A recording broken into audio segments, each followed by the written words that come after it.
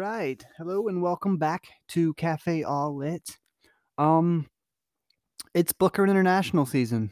So, I just thought I would do not so much analysis of these books. I may in the future, um, if I have enough to say about one of them, I may dig a little deeper and actually do that. But this is going to be more of a review and just like kind of broad, quick thoughts on the prize or on the books that made the long list this year.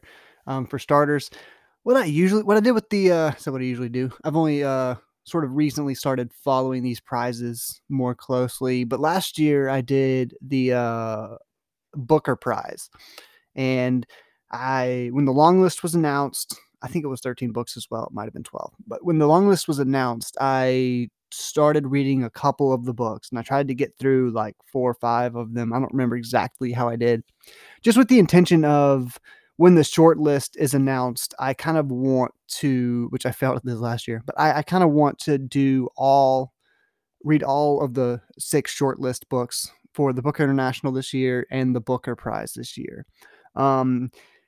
If I have time, in addition to that, I do want to try to read the Penn Faulkner shortlist as well. I've read a couple of books on the Women's Prize.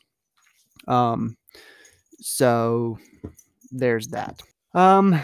So Booker International. There are 13 books on the list. I have read 2 so far. Let's see. The short list is announced April 18th. So almost a month from now. I've got almost a month to kind of hopefully narrow down. I mean, what are the odds I read the 7 books that don't make the short list? That'd be about right. But yeah, the idea is to kind of knock some of those out so that from that turnaround, which I have almost a month from the time the short list is announced until the prize is awarded. But hopefully I'll have read at least 2 or 3 of those final books. So if I get kind of burnt out or something, which I'm trying to read the shorter books and the books that interest me the most first, hoping that those will be, but because that way, even if they don't make the short list, I won't feel like I've, I mean, if I'm not like all that interested in the book by the synopsis, that doesn't necessarily mean I won't enjoy it. And that's what I love about the book prizes and stuff in general, is it's just really easy to makes it really easy to find really good books that you never would have found otherwise. And that's been the case for both of the ones I've read so far. Both of them were somewhere. Well, one was around 100 pages. One was closer to 250, I think. I read them both in ebook form, which not an ebook guy. But I believe some of these are difficult to get in the U.S. at the moment, or just take a while. Difficult may not be the right word. With the internet now, it's not difficult to get anything. Some of them have not been published in the U.S. yet, so I've had to go international. So I've got several books coming in the mail pretty soon. But yeah, enough setup for this. I'm gonna go ahead and knock out both of the books in this podcast episode, and hopefully, as long as I finish the books in advance, I'm going to try to do like an update every Friday or every other Friday. And we'll see how that goes, see how engagement is, if anyone's actually interested in it or not. If no one's interested in it, I may or may not continue. I do enjoy patting myself on the back, but after a while it gets a little sore. So yeah, so we're going to start. I read Ninth Building first. Ninth Building is by Zou Jingzhi, and he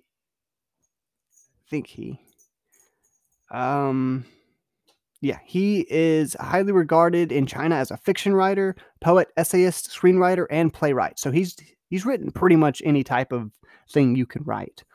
And this is from the publisher site, the UK publisher site, that I got that from, Hanford Star. that is. It's translated by Jeremy Tiang, which one thing I love about this prize so far is that it just like knowing about it is it's really a prize for both the author and the translator. Translators so often they do a hard gritty kind of job that goes unrecognized. A lot of times, and so I like that they get recognized with this prize. I believe the prize money is split evenly between the translator or translators and the writer. It's 50-50 for writer and translation. So if there's multiple translators, they'll get like less of a percentage. But just some I'm bouncing a little bit around here, so I apologize for that if that's bothering you, but I am who I am.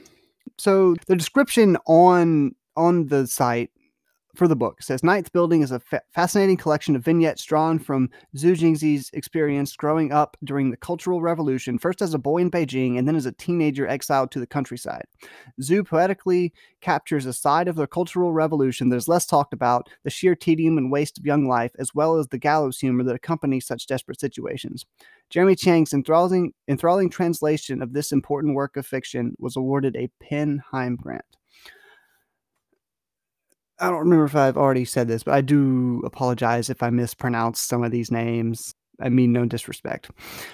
But yeah, so I really enjoyed reading this. Actually, I read it over the course of a few days. If I had had the paperback, I probably would have read it faster.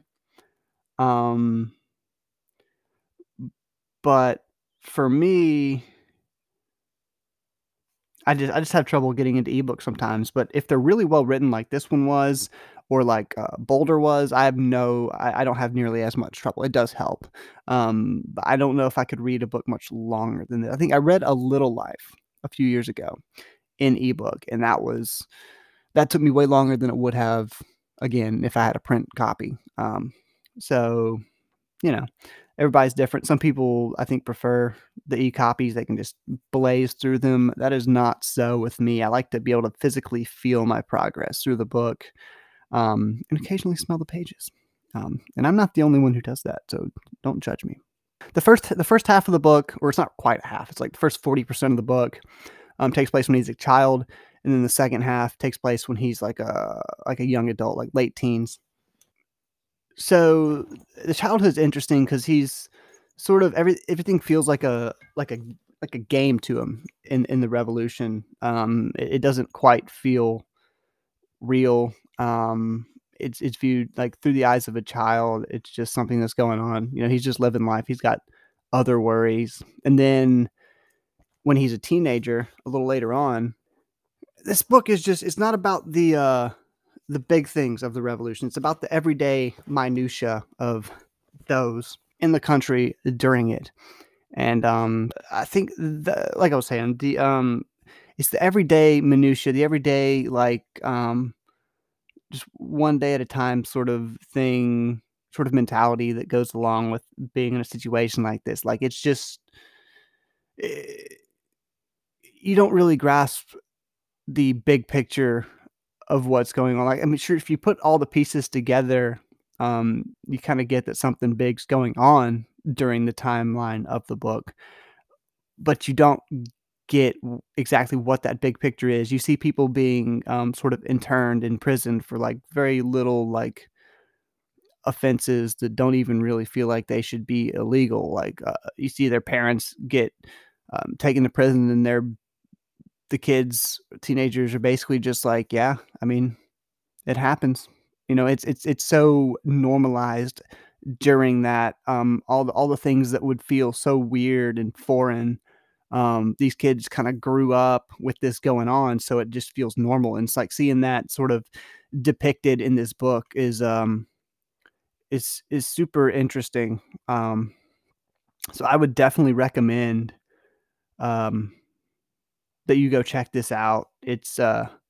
I really enjoyed it more than I thought I would. But it's told in like the description says, collection of vignettes. So it's told in very short chunks. Like each quote chapter is like just a couple pages long, usually.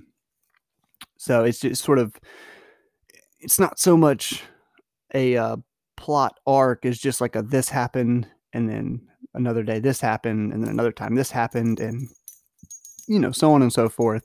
But like the collective whole and just like the author is a poet, and I think that comes through um, really strongly in the book. Just the it's just written so well, and I think that's one of the best things about it is just how it's written on a line to paragraph level. It just pulls you through. So yeah, that's it for that one for now. The other one I read is Boulder, and this has got to be one of the horniest books I have ever read. Um, I did leave a review for this one on my Goodreads, and yeah, I don't know how else to really describe it. I said a rather horny book, also sad, depressing, and somehow gritty and beautiful too. Extremely well written. I think the author is first and foremost a poet. And the author is a poet. I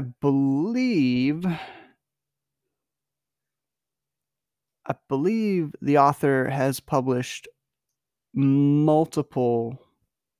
I think I read somewhere around 10 books of poetry, and this is her second novel. So, um, the description for this one from the publisher site says, working as a cook on a merchant ship, a woman comes to know and love Samsa, a woman who gives her the nickname Boulder. When Samsa gets a job in Reykjavik and the couple decides to move there together, Samsa decides that she wants to have a child. She is already 40 and can't bear to let the opportunity pass her by.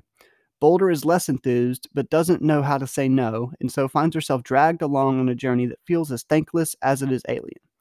With motherhood changing Samsa into a stranger, Boulder must decide where her priorities lie and whether her yearning for freedom can truly trump her yearning for love. Once again, Eva Baltasar demonstrates her preeminence as a chronicler of queer voices navigating a hostile world, and in prose as brittle and beautiful as an ancient saga. Just so we're clear, when I said this is one of the horniest books I've ever read, I did not mean that in any sort of negative sense. It's definitely not trashy. Um, and if you like reading trashy things, that's fine. That would not be something that would be on the Booker International long list. It's very, very beautifully written. Um, like I said, the author is a poet.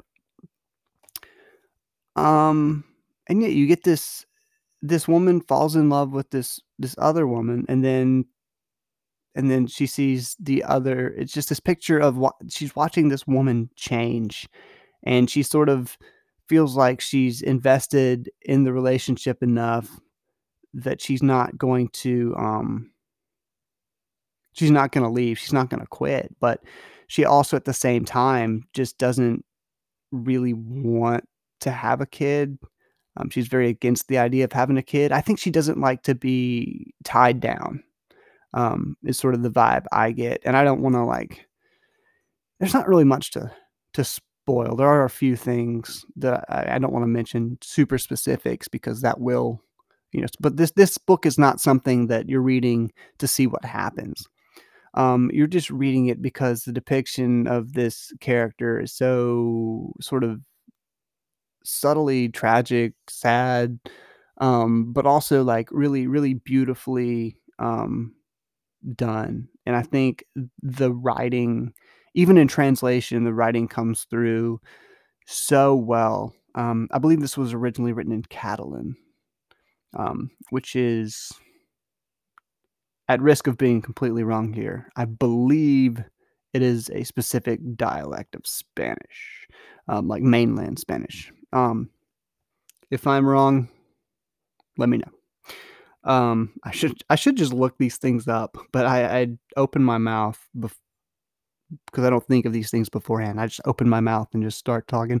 At least I've learned to sort of like be like, hey, I could be wrong, because sometimes I am wrong. But yeah, so I think it's a beautifully written book. It's very, very short. I think I knocked it out in, like, a day or 2 tops. I was reading it just sort of off and on, and then I think I read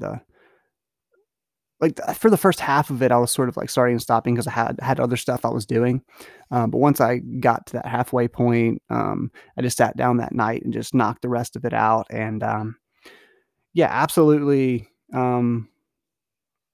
recommend, especially if you're into something just slow and, just really well written. Um, it's not at all the same as On Earth We're Briefly Gorgeous by Ocean Vuong, but I think if you liked that,